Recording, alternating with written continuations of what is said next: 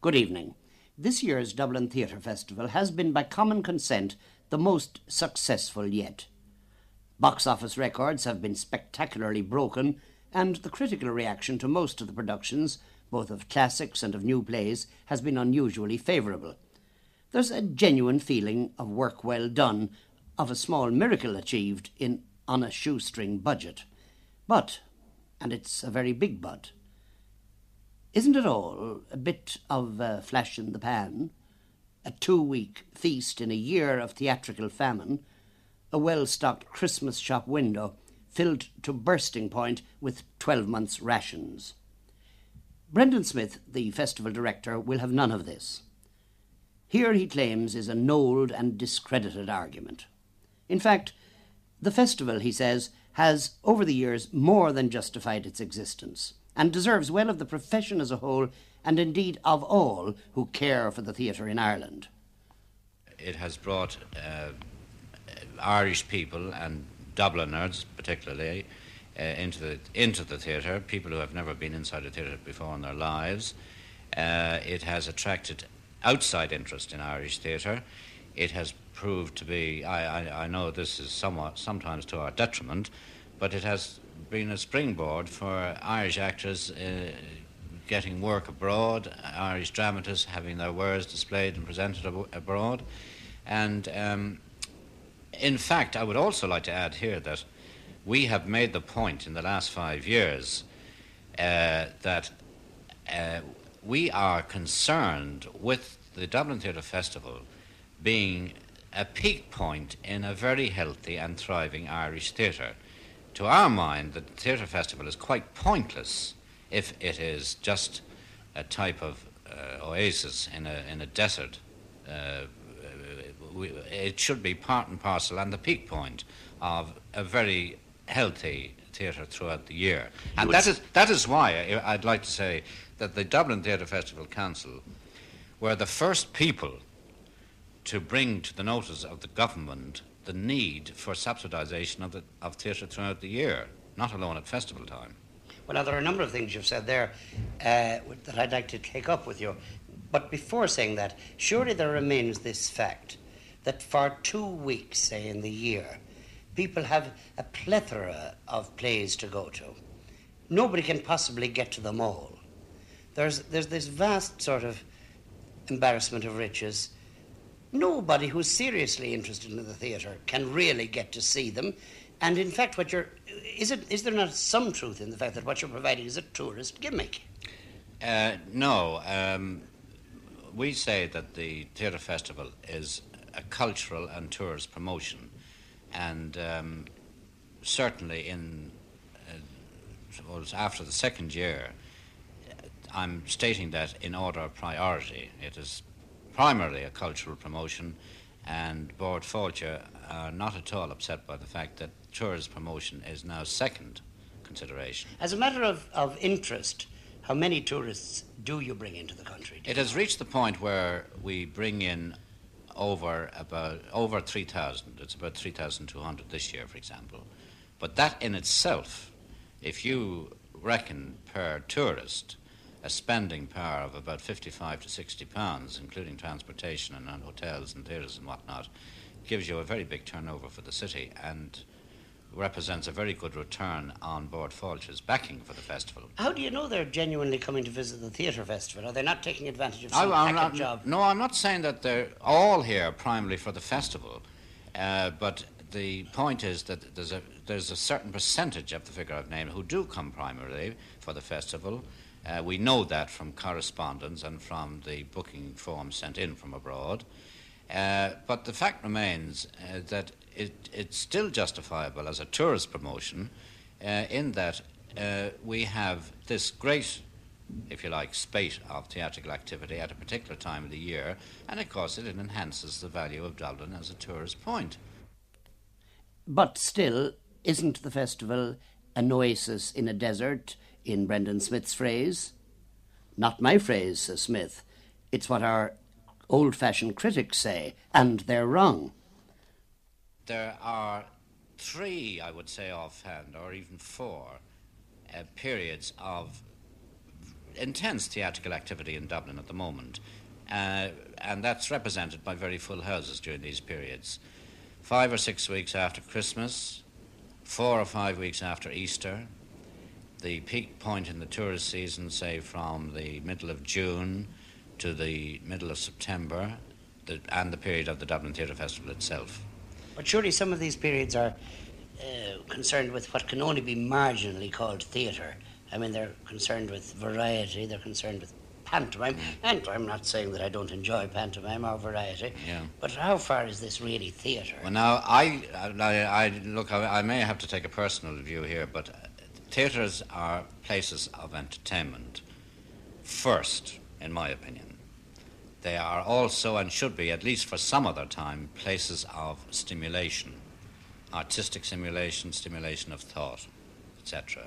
But I'm afraid that it's the height of nonsense, in my opinion, just to say that, that every theatre building in the city must concern itself all the year round with catering for eggheads.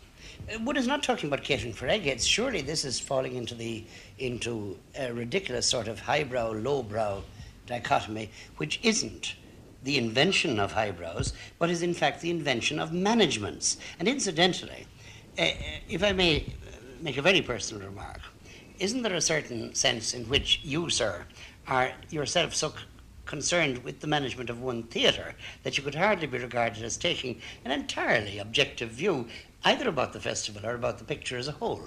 Well, to give you a case in point, this year with the festival, I, of course, must naturally drop out, both in terms of planning or publicity or administration, of any active participation in the running of the Olympia Theatre, where I'm chairman of the leaseholding company at the moment. But for this year's festival, we had a choice of 4 productions for the 2 big theatres over the festival period. And I spoke to the booking director in the Gaiety, who was Fred O'Donovan, and I said, these are the 4 plays that we propose for the Gaiety and the Olympia, unless there be any recrimination afterwards, which 2 do you want?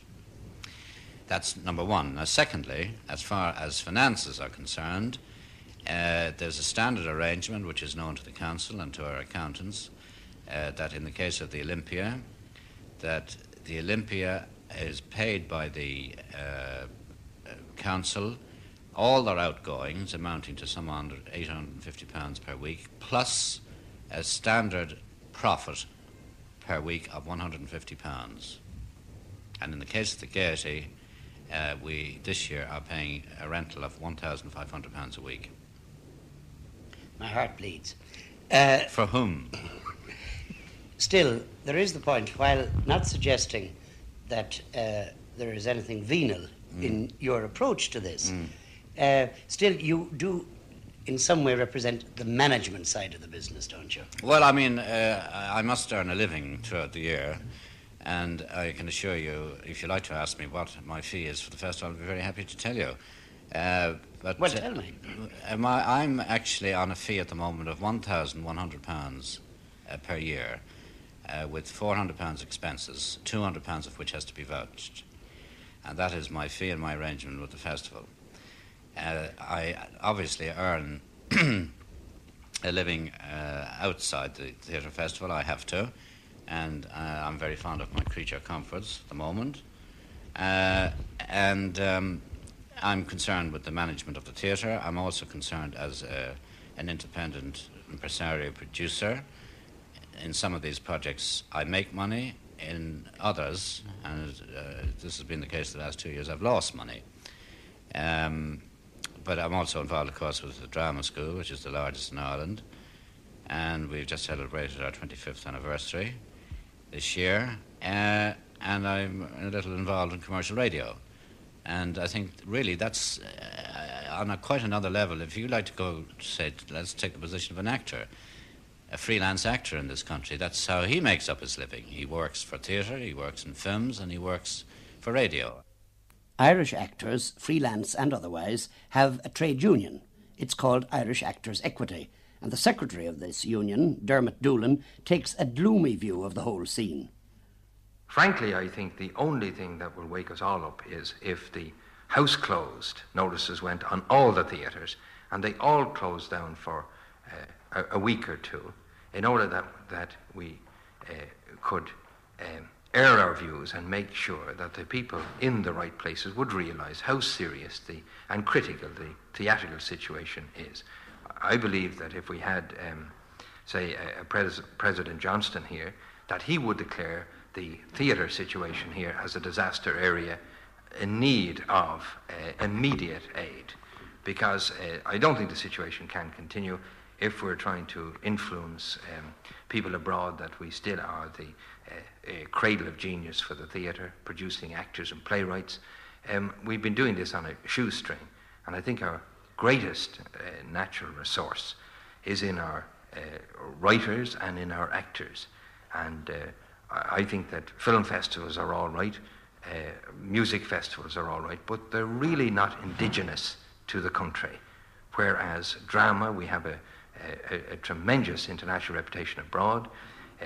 The Abbey, no doubt, has hit the high spots once more and must be taken seriously in art form, and therefore we're not really doing enough at home to foster this.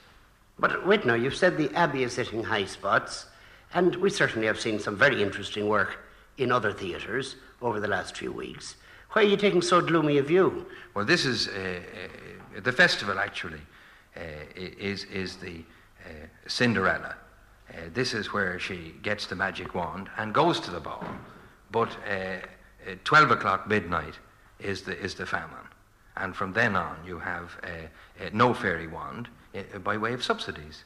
And as long as you have no subsidies and no support for the theatre, you're going to have this ridiculous Mickey Mousing, as I call it, where people are putting on shows on a shoestring. They can't be mounted properly. They can't be mounted. They can't be rehearsed sufficiently. The actors are not getting a living wage out of it. £5 a week for rehearsal money, and we tomorrow, as a trade union in Equity, could straight away demand a living wage for all our actors in the theatre here. But what would happen is we close the whole industry, or the small industry. Well, now you've said several mouthfuls there. One thing I'd like to take up with you, first of all, you seem to be talking a little with two voices. You're talking about standards, and you're talking with the culture man's voice. You're also being the trade union official, and you're saying that, in fact, you have actors here on less than living wages. Now, which are you mostly interested in? Which do you think you should be interested in? And in fact, if you are a trade union secretary, and if Equity is a real trade union and has been in existence for as many years as it has, surely if actors in Ireland are not getting living wages, are not making a living out of the theatre, surely it's Equity's fault. Well, you also said a mouthful, and the situation is this, that what is artistically good is economically good. We've always found this in relation to the business. And first of all, if you cannot pay a proper living wage to people, how are you going to attract the right type of recruits into this business? We are not definitely attracting our recruiting the numbers that we should be recruiting. We are losing them to various other occupations, and this is absolutely wrong. There's no incentive for any graduates of the university to come into this business. How can you promise any kind of a living wage to a person of 19, 20, 21? This is the first problem. Yet still they do come in, don't they? Well, this is absolutely true, because most actors actually feel that they are quite insane to be in this business. And this is one thing that I would absolutely agree with them, because there is no security. They have less security than a building worker. And you ask me then, what is Equity doing about it, and what can Equity do about it? Well, I think it's getting to the point where we will have to face up to the facts of life and say that, to quote an oft-repeated phrase, that if an industry cannot pay a living wage, it should close down. And our feeling is that unless we declare the place a disaster area, then it's no use continuing, because economics are tied up with artistic endeavour. If you haven't got the money, you cannot put on the good shows. And success breeds success. And if you're going on and putting on under-rehearsed shows, badly mounted shows, and you're back to the beginning. It's useless. And do you think we are doing too many shows that are substandard in these ways? Well, I think that even the festival suffers very much from lack of rehearsals. The Moscow Arts, I think, spend 5 months rehearsing a play. With the Abbey schedule, for instance, in its normal period of weeks, they most certainly don't spend 5 weeks doing a play. From what Dermot Doolan has said, the life of the actor or actress is by no means a happy one. Is it that bad? Maureen Toll? It's a very rough life, and this sort of attitude people outside the theatre have, that it is a glamorous sort of Hollywood thing, all the dressing up and the acclaim one might get, playing good parts. It's all very hard work, and even when you get a good break, as I have been getting lately, very good breaks and very nice parts, you have to really perform after the show as well. And as we've been saying in RTE lately, a round-the-clock job. Well, around the clock, indeed, because you generally have to go home and study your next job, or if you're not studying, you're worrying about it. Well, now, you know the good remark in Dublin, the traditional remark in Dublin, if by some chance somebody actually does praise somebody for something, there's always the man who will say, but isn't he well paid for it? Oh, yes, there's this attitude. Well, now, that, I'm afraid, does not really apply in Dublin. I suppose at times you can be well paid compared to the sort of ordinary man on the street salary, but remember, we do not work week in, week out, and sometimes one job has to last 3 months. You have to eke out your salary. We only get £5 a week rehearsal salary. It doesn't even pay for your meals in town.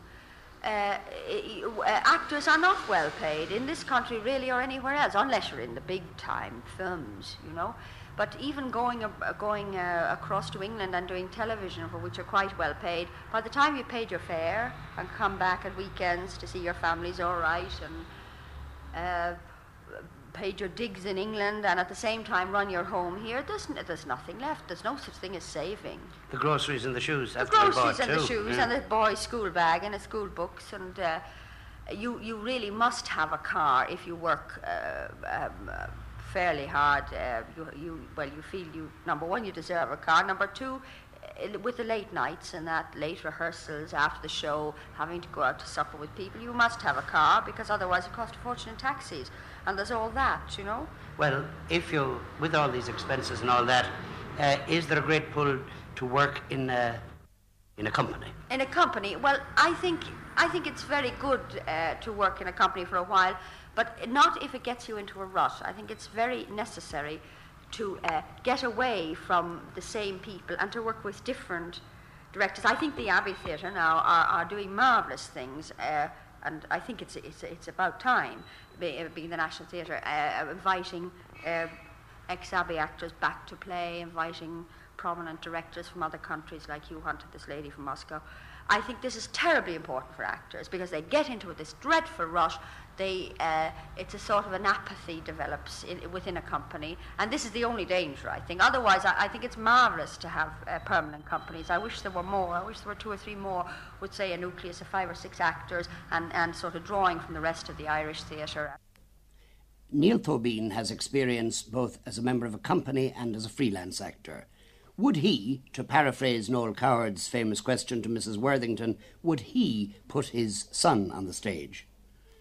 Would I put my son on the stage? I don't know whether I would or not. I certainly wouldn't stop him from going on the stage, because I think that anybody who goes on the stage, if he feels that he must, and has the talent and the good sense to realise within a reasonable time whether he's going to make a success of it or not, should do so. Certainly there is nothing more rewarding than to have a success in a part. On the other hand, it's very difficult, particularly in Dublin, and after all, Dublin is Ireland as far as the professional theatre is concerned, to have a run of successes which will allow you to make a decent living, particularly if you have heavy commitments by way of children, wives, houses, even cars, which may be necessary. And it's very, very difficult for an actor to maintain a decent standard of living on the stage alone in Dublin, no matter how good he is. And in fact, the better he is, to some extent, the more difficult it may become as time goes on.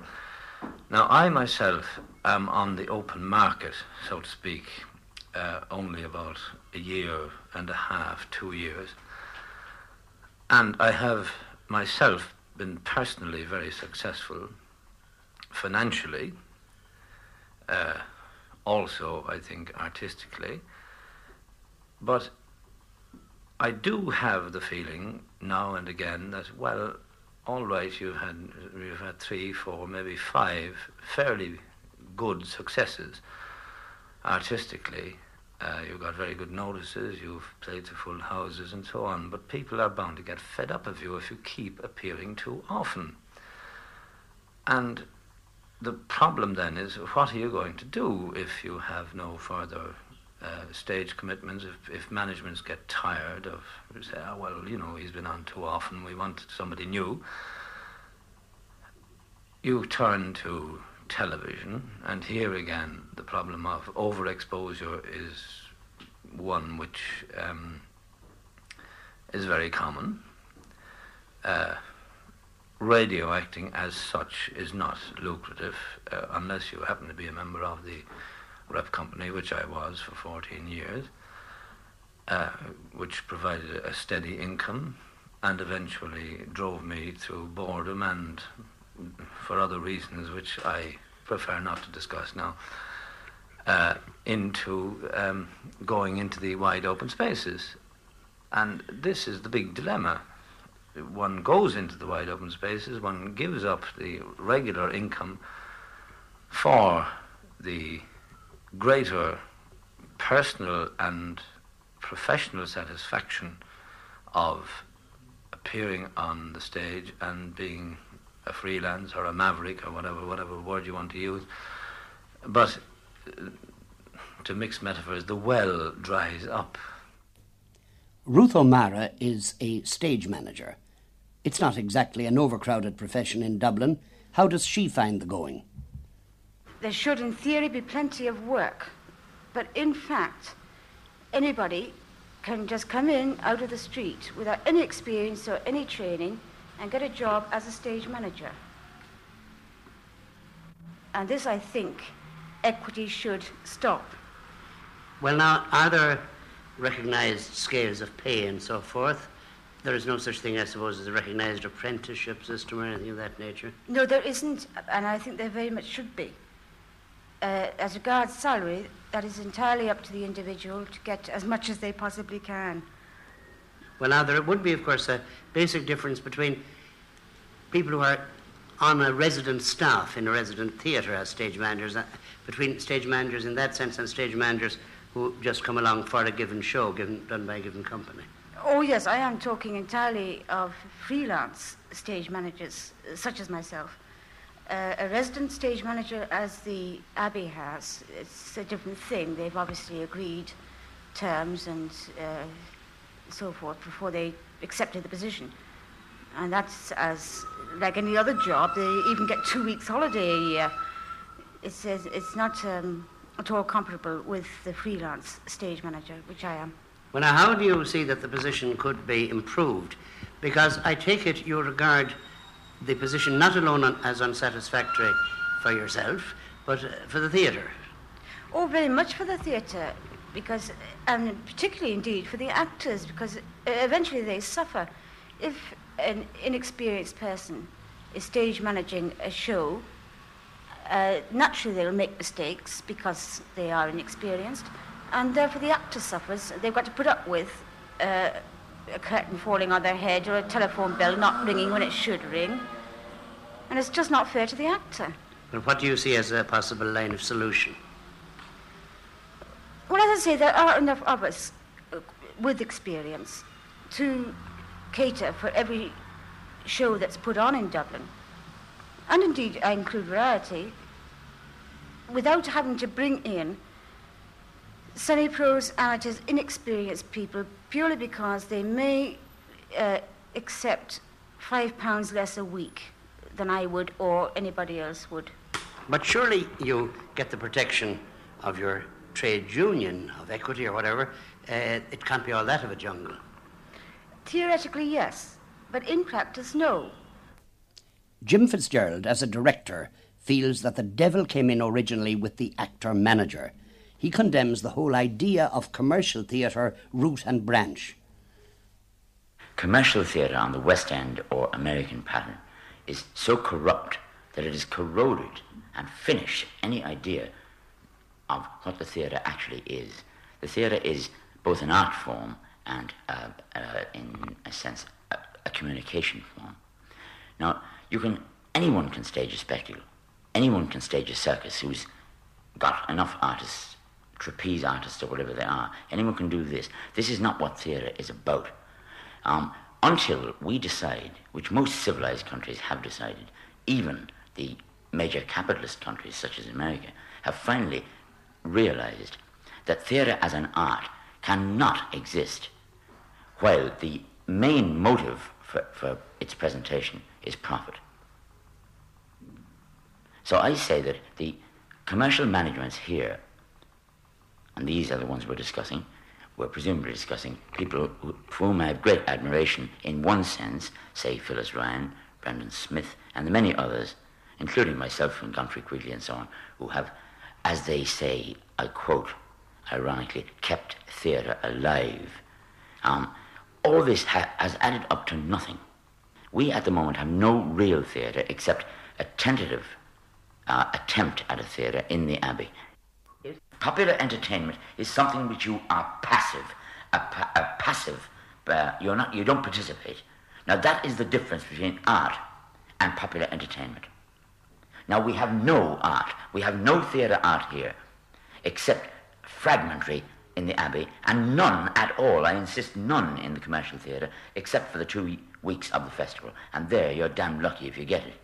There have been years in which you haven't got it there, because again, naturally, Brendan Smith's need to make sure that the festival doesn't lose too much of its sponsors' money gets in the way of serious work.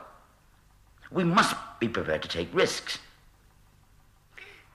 Then the logical outcome of what you are saying is that we would abolish the whole idea of commercial theatre. Not at all. Commercial theatre will exist as long as man exists. Commercial theatre started with the Mountebank and the bear-baiting pit, and it proceeded on. There will always be the popular entertainer, the comedian, and God help us, we'd be in a bad way without them. But that is not what we're talking about. But surely it is a fact that commercial managements have, for a profit motive, put on plays here and elsewhere, which have been great plays. Are you suggesting that the whole of the theatre, of the serious theatre, of the theatre that you have defined in terms of this real intercommunication between what goes on the stage and what goes on in the audience, are you suggesting that this should be all handed over to the state? I am, yes. I think it is absolutely necessary for the state to take entire responsibility for this. If the odd accident happens and a commercial management finds a good play or a great play, and this has happened, it's purely accidental. We can't afford to be relying for the education of ourselves and our children on accident. And that is what is happening. At the moment, if we get a great play by a commercial management, bravo, I applaud. But it is damn rare because they're not looking for great plays. They're not looking for communication. They're looking for money. But Jim, I would suggest that in fact what you're saying is the occasional accident has been the rule rather than the exception. Outside, say, of socialist countries, in general, the plays that have been discovered, the plays that have made the history books even, the plays which have not alone won great audiences but won great acclaim, have come from the vision of an impresario who has seen that not alone this is a play worth putting on, but a play out of which he can make money. What about the great corpus of dramatic literature that exists? Why have my children and yours not had the opportunity to see even these great plays, some of which were discovered by commercial managers? I refer to Shakespeare, Goldsmith, Wilde, Shaw, the rest. How many times in the year do our children get the opportunity to see what the tradition of great theatre is? How many times in the year are they given the opportunity to make a comparison? Well, I can say this, that when I was growing up, I did get an opportunity to see these plays, quite a lot of them anyway, when Annie McMaster was in the field. Well, Annie McMaster was not subsidised. Annie McMaster was, in fact, that nasty thing, a commercial actor-manager. Even any current commercial manager will tell you that it is no longer possible to tour plays successfully unless they're pop plays. You cannot do what McMaster could do in the 30s and 40s, as magnificently he did do. You can no longer run a company at the gate, as Lord Longford did. Lord Longford being himself a private sponsor, spending at that time about £3,000 a year to keep a company going, and presenting classics continuously. This is simply a matter of economics. It is no longer possible. It was possible once, as Hilton Edwards recalls.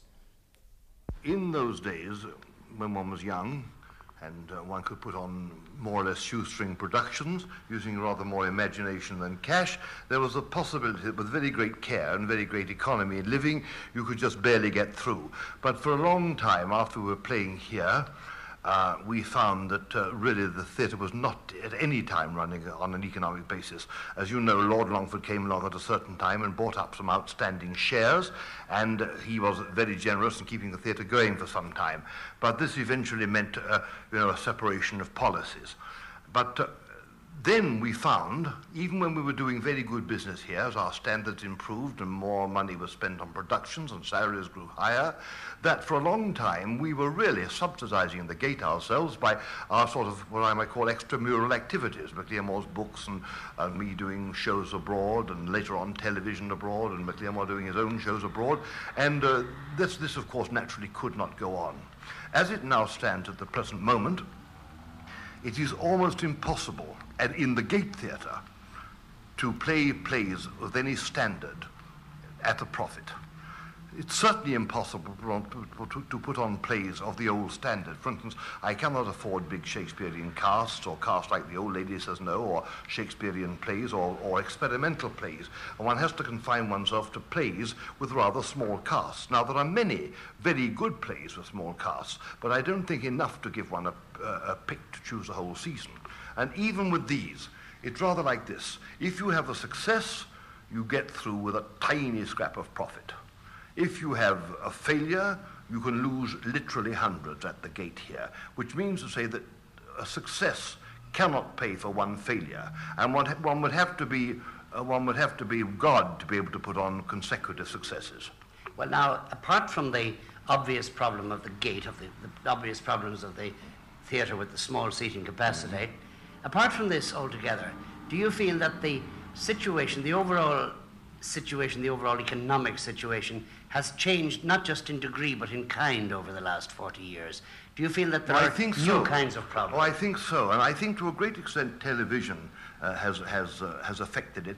Television's affected us in two ways. First of all, it has given the actor a better standard of salary, which he certainly deserves and should have. There's no question about that, because take it in the theatre now, the amount of salary an actor gets for rehearsal is quite criminal.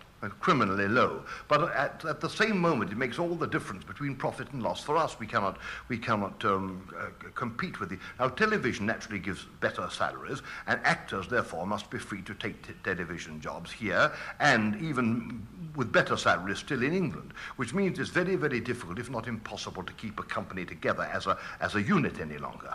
And this affects us tremendously. Secondly, I think television's affected us because it's taken a certain degree, I won't say the cream of the audience by any means, but it's certainly taken, shall we say, the top off the audience. And there are a great many people who would normally have come to the theatre who now say, oh, well, it's a wet night, I can't find parking, or I don't want to stagger into town again, I'll put on my slippers and watch the television. And if I don't like television airing, there may even be a neighbour's set that has the BBC. I know this, of course, is Les Majesté, but there we are. But so in these two ways, the television has affected both our audience attendance to a certain extent, and it has also, to a much greater extent, affected the salary scale. I think quite rightly, because I think the actors should get better salaries, but it means that we just cannot compete for the simple reason, although our prices have been raised, they may have been raised at the very most doubled over the last 20 years.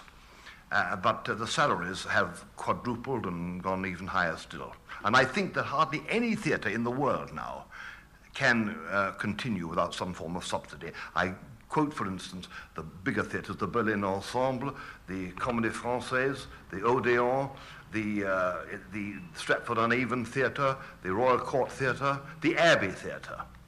And what return does the Abbey give us for its subsidy? Here's the manager, Phil O'Kelly. Well, the first thing that the Abbey gives in return is a permanent company.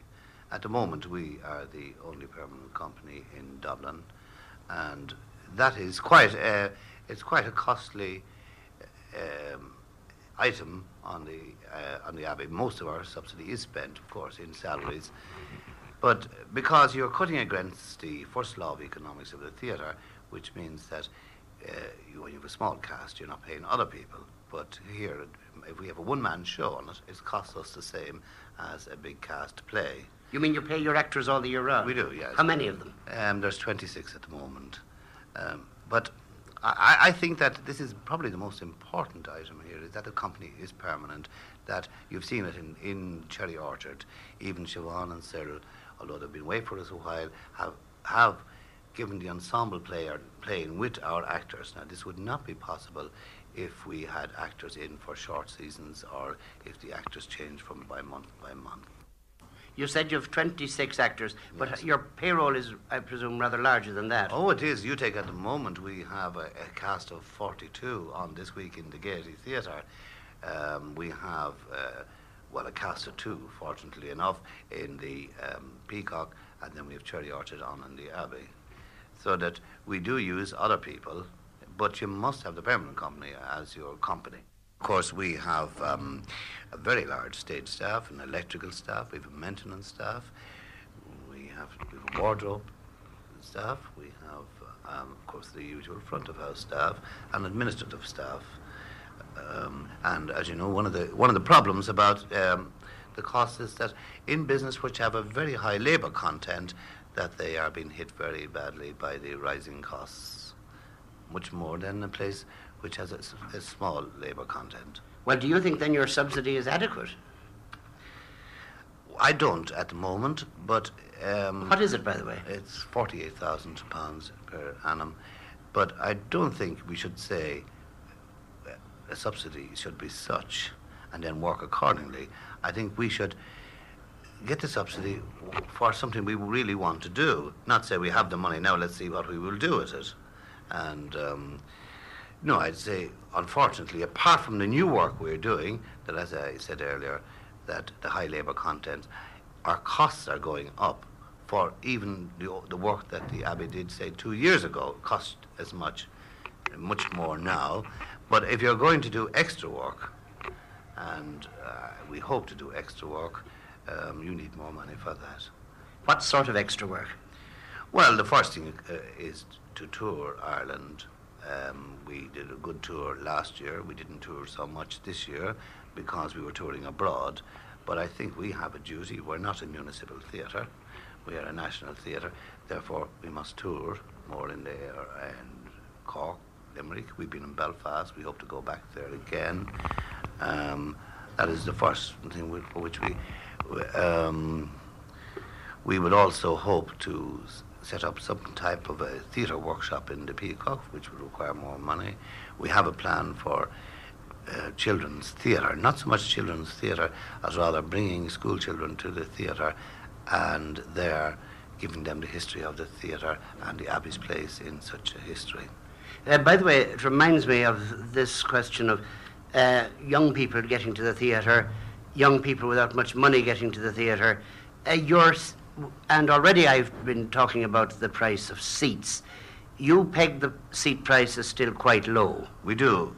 Is this deliberate? It is. It is our belief that that any price we have, any seat we have, whatever it may be priced, should be within the pocket of anybody in the country. Therefore, we have a 12 and 6 top. We also give a reduction of a shilling on the 5 shilling seats, which is very low, 5 shillings, but we even reduce it to 4 shillings for students. We could increase our revenue by putting up our prices, but I don't think we should. Well, now, therefore, it looks as if you would say you have a case for more money to do the things that you want to do. How does this figure of 48,000 compare with what theatres in other countries that are subsidised get? Well, myself and Tomas McConnell were on a tour of Germany, and we visited 15 different theatres and spoke to the intendantes there. I was speaking to the man in Hamburg, and I asked him what his subsidy was. He told me that he had got an increase, and it was now £1.5 million.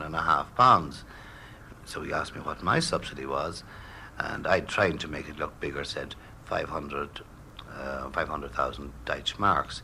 Well, he said, no, not your salary. What is your subsidy? And what about the men who write the plays for the Irish theatre? Or can one realistically write for the Irish audience? Brian Friel? I think this can be one's only concern is writing for an Irish market. I think once you attempt to write for an English or an American market, first of all, you're going to write badly, and secondly, you're going to cater for no audience at all. I mean, I feel very strongly about this. I think that an Irishman can write best for an Irish audience, and I have a very strong belief that the more truly you write for an Irish audience, the more intelligible this will be for an audience anywhere in the world. But is it realistic to think of an Irish audience economically? Well, if you mean by that, can you write plays which will go on for 6 or 7 weeks in Dublin, and can you live on this? The answer is no, you can't. But I think that if you write very truly and very perceptively, I'm not speaking of myself now, but if one writes very truly and perceptively and honestly about Irish people, you then create people who are intelligible and understandable to people in Russia or Sweden or New York or wherever. The only way to achieve the universal is by making the particular live. I think this is absolutely true, yeah. To revert to the economics of the situation, do you think, though, that the rewards in the Irish context alone give at least even a sort of a bread, if not butter?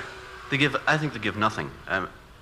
If you're fairly prolific and say write one play every 12 months, which is very good going, the most you can hope for, unless you write, say, Borstal Boy, but in the average play, if you write one play a year, the most you can hope for is a 7-week run, perhaps a radio version on Radio Éireann or the BBC, and this will not give you enough to keep you in shoe leather.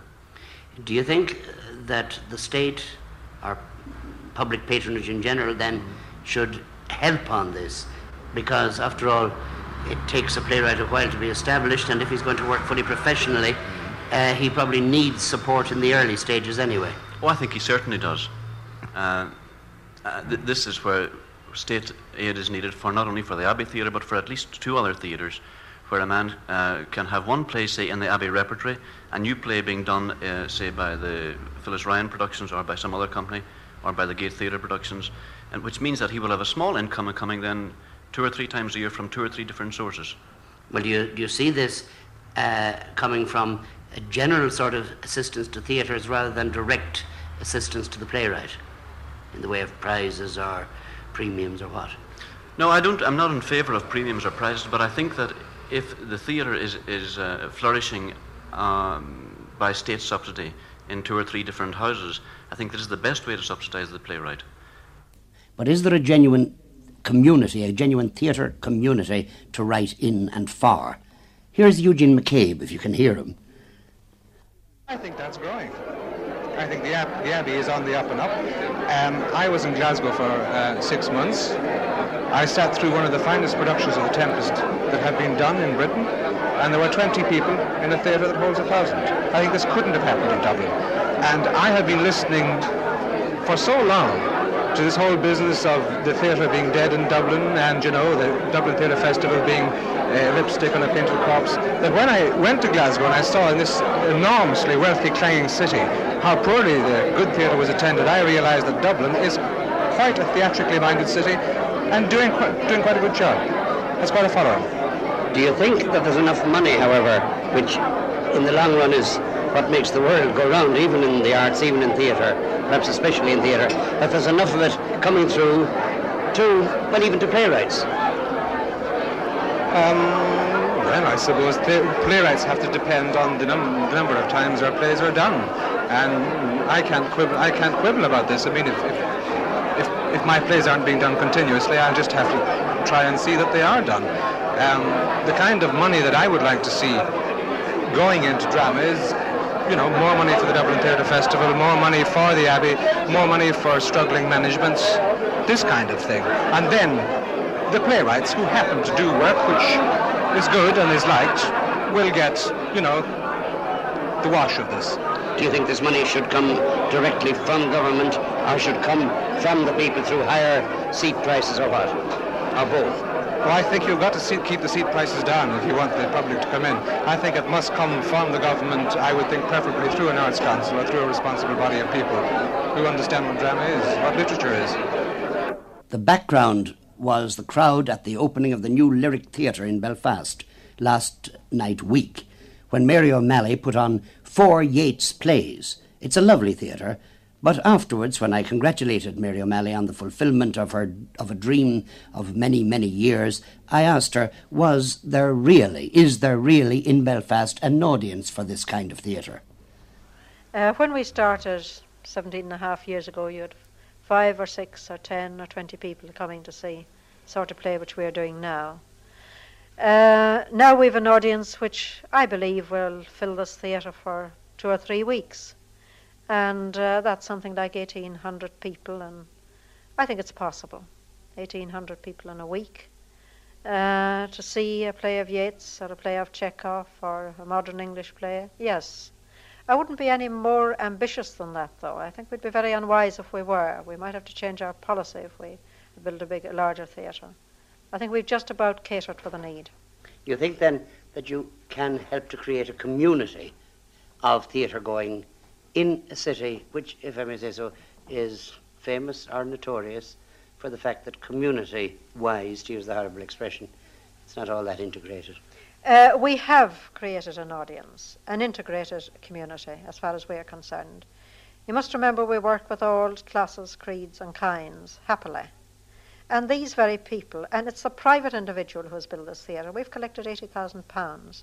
And when a man on an average salary of £2,000 a year can give me £500 out of it for a theatre, he must feel very keenly about that theatre. It must mean a lot to him. And it's the man on the street who has built this theatre for us, not industry. Industry has not been all that generous. They're greatly overloaded at this particular moment, I think. They have given a certain amount, but they have not by any means contributed the bulk of the money. The man on the street has done this. £80,000, 20,000 came from the Arts Council. The rest was 60,000, of which I would say approximately 20,000 came from industry and 40,000 pounds from the man on the street. And for the future, the theatre's administrator, Colonel Johnson, had this to say.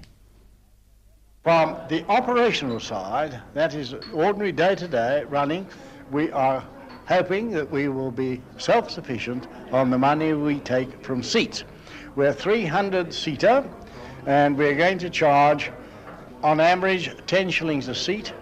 There will be 2 rows of seats from Monday to Thursday inclusive, which are 6 shillings. And people who come along and want to make a block booking of 20 seats more on the 10 shilling seat, we'll give them 10%. And we hope that on that, with the ordinary day-to-day running, we shall more or less wash our face. But, may I just go on? But, of course, we shan't do it. And therefore, we have talked to the Arts Council of Northern Ireland, who are very sympathetic towards us. And I think that within reason, they will, in fact, subsidise us. So you would agree that subsidisation is necessary? Absolutely necessary. I don't think there is a theatre today,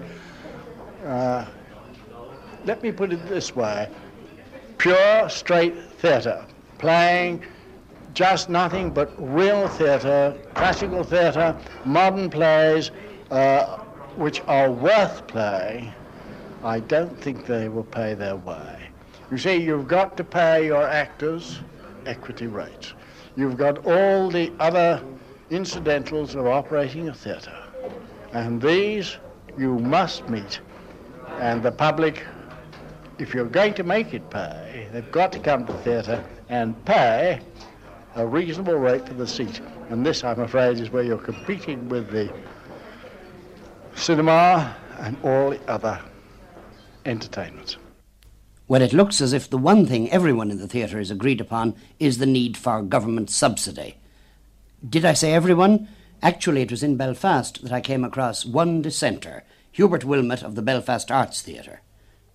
Well, I set myself against subsidisation in the general sense because it means that a management hasn't got to fight for their audience.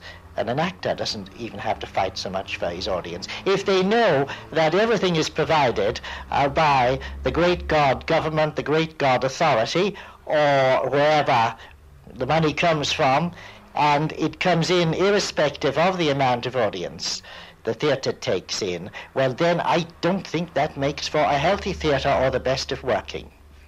But even Hubert Wilmot would agree with occasional special government assistance. Now, we began this programme with the cross-examination of Brendan Smith and the Dublin Theatre Festival. And it's only right to say now that he, on behalf of the Festival Committee, has produced a detailed plan for the organisation and subsidisation of the Irish theatre as a whole and submitted it to the government. This is what's involved. 2 further companies could be set up in Dublin based on 4 theatres. Each group, I'm speaking outside the Abbey now, of course, each group would have a large theatre, a large stage and a small stage. That is to say the Gaiety and the Gate, as it were, the Olympia and the Ablana. Yes, or some other form of coupling. It would involve, of course, a number of marriages between theatre companies and production companies. How effective these marriages would be, I'm not quite sure.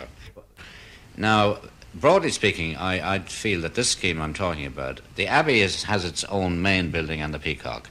Now, we'll call it Group A. Group B would, say, have the Olympia and the Gate, and Group C would have the Gaiety and the Ablana. Each of the groups outside the Abbey would consist of roughly 15 actors, 2 directors, a designer, a management staff, and 1 playwright who would be endowed for a year. Now, this would involve about 25 people altogether, who would all be engaged on an annual basis. My ideas are rather flexible at the moment as to whether they would occupy the large and the small stage in each case jointly, or 6 months one stage, 6 months another stage. But I think the question of touring must enter into this too, in that one of the groups should be committed to touring internally when they're not in Dublin. The other group could be committed to touring externally. When the theatres were vacated by your companies being on tour, how would you see the theatre premises being used? By visiting companies from overseas? Well, not necessarily in all cases from people overseas, but I think we must give the somewhat maligned variety people their head. I think they're entitled to their 10 or 12 weeks a year, particularly in the big theatres, and you could encourage possibly new forms of review in the smaller theatres like the Gate and the Ablana, again with Irish companies. Do you see any place at all in this for amateur and semi-professional groups from other parts of Ireland? I think the way that we should liaise, and I think the professional theatre world in Ireland should liaise more positively than it does at the moment, or can at the moment, with the amateur movement, is that there should be provision for the engagement of professional directors to direct amateur productions in the country. I am not, and I'm saying this, I know even at the moment we have a very talented amateur society in the Olympia, but I am not entirely in favour of amateur companies occupying the main theatres in Dublin. I think there are very, very well equipped and adequate halls for that purpose in Dublin. In general, though, do you think that this whole scheme, and I have to come back in a moment to some of the harder economics of it, does not this scheme leave itself open as being for the benefit of Dublin alone? Yes, well, I must make the point that we've been rather reduced to that, because the first scheme that I prepared for the Dublin Theatre Festival Council, and which was presented to the government, covered it certainly covered and allowed for a repertory company in Cork and another in Limerick. I think that the important thing to remember here is that most of the professional theatre activity in Ireland is in Dublin at the moment. And I think that we'll have to face the fact that the sums of money that we will get at the start will be relatively small, and I think that therefore they should be concentrated on Dublin. But it's a matter of having a toe in the door, and I think that the next obvious step is to help professional theatre outside Dublin. What do I hear my friends in Cork and elsewhere saying? Live horse and you'll get grass? Maybe they've a point, and indeed I'm personally very conscious of the Dublin bias, not so much of Brendan Smith's scheme, but of this very programme. Actually, it's simply because I wasn't very long working on it when I realised that the subject of the problems of the theatre outside Dublin needs a separate inquiry, as do the special problems of the Irish-speaking theatre, which I'd also hoped to deal with. I promise to make amends in both these directions in future programmes. But now a final word from Brendan Smith on the actual hard cash figures involved in his scheme. Yes, well, we started off by proposing a sum of £120,000 in 1964, again outside what the Abbey is getting. But, ultimately, and I suppose allowing for increased costings over the next few years, I mean, if a scheme got underway right away, I think, excluding the Abbey again, that some sort of start could be made with a figure of something even as low as £75,000 for a first year. But that would have to swell in about 5 years to, I'd say, 300,000 or a little more even. And how do you see this being administered? It will have to be, well, we've recommended that it will be done through a theatre council. Preferably, and we have a number of very dedicated, what I might call non-theatre people on the Dublin Theatre Festival Council who act in a voluntary capacity. I think they would have to be the people responsible ultimately for the money and the channeling and distribution of it would have to be a number of carefully selected but not theatrically actively engaged people who, of course, in turn, I would have to work with some sort of advisory panel from people acting or working in the profession. And there is, I understand, a fair chance that this may happen within the framework of the Arts Council of An Comhairle reconstituted. Well, there's provision being made. It'll involve legislation for actually three councils, one for theatre and literature, another for music, and another for the fine arts, working with a general arts secretariat. And sums of money for each council have even been talked about, and I understand this money is to be used within the current financial year. So we are now very actively banging at the door of the Department of Finance. Let's hope the bite is as good as the bark.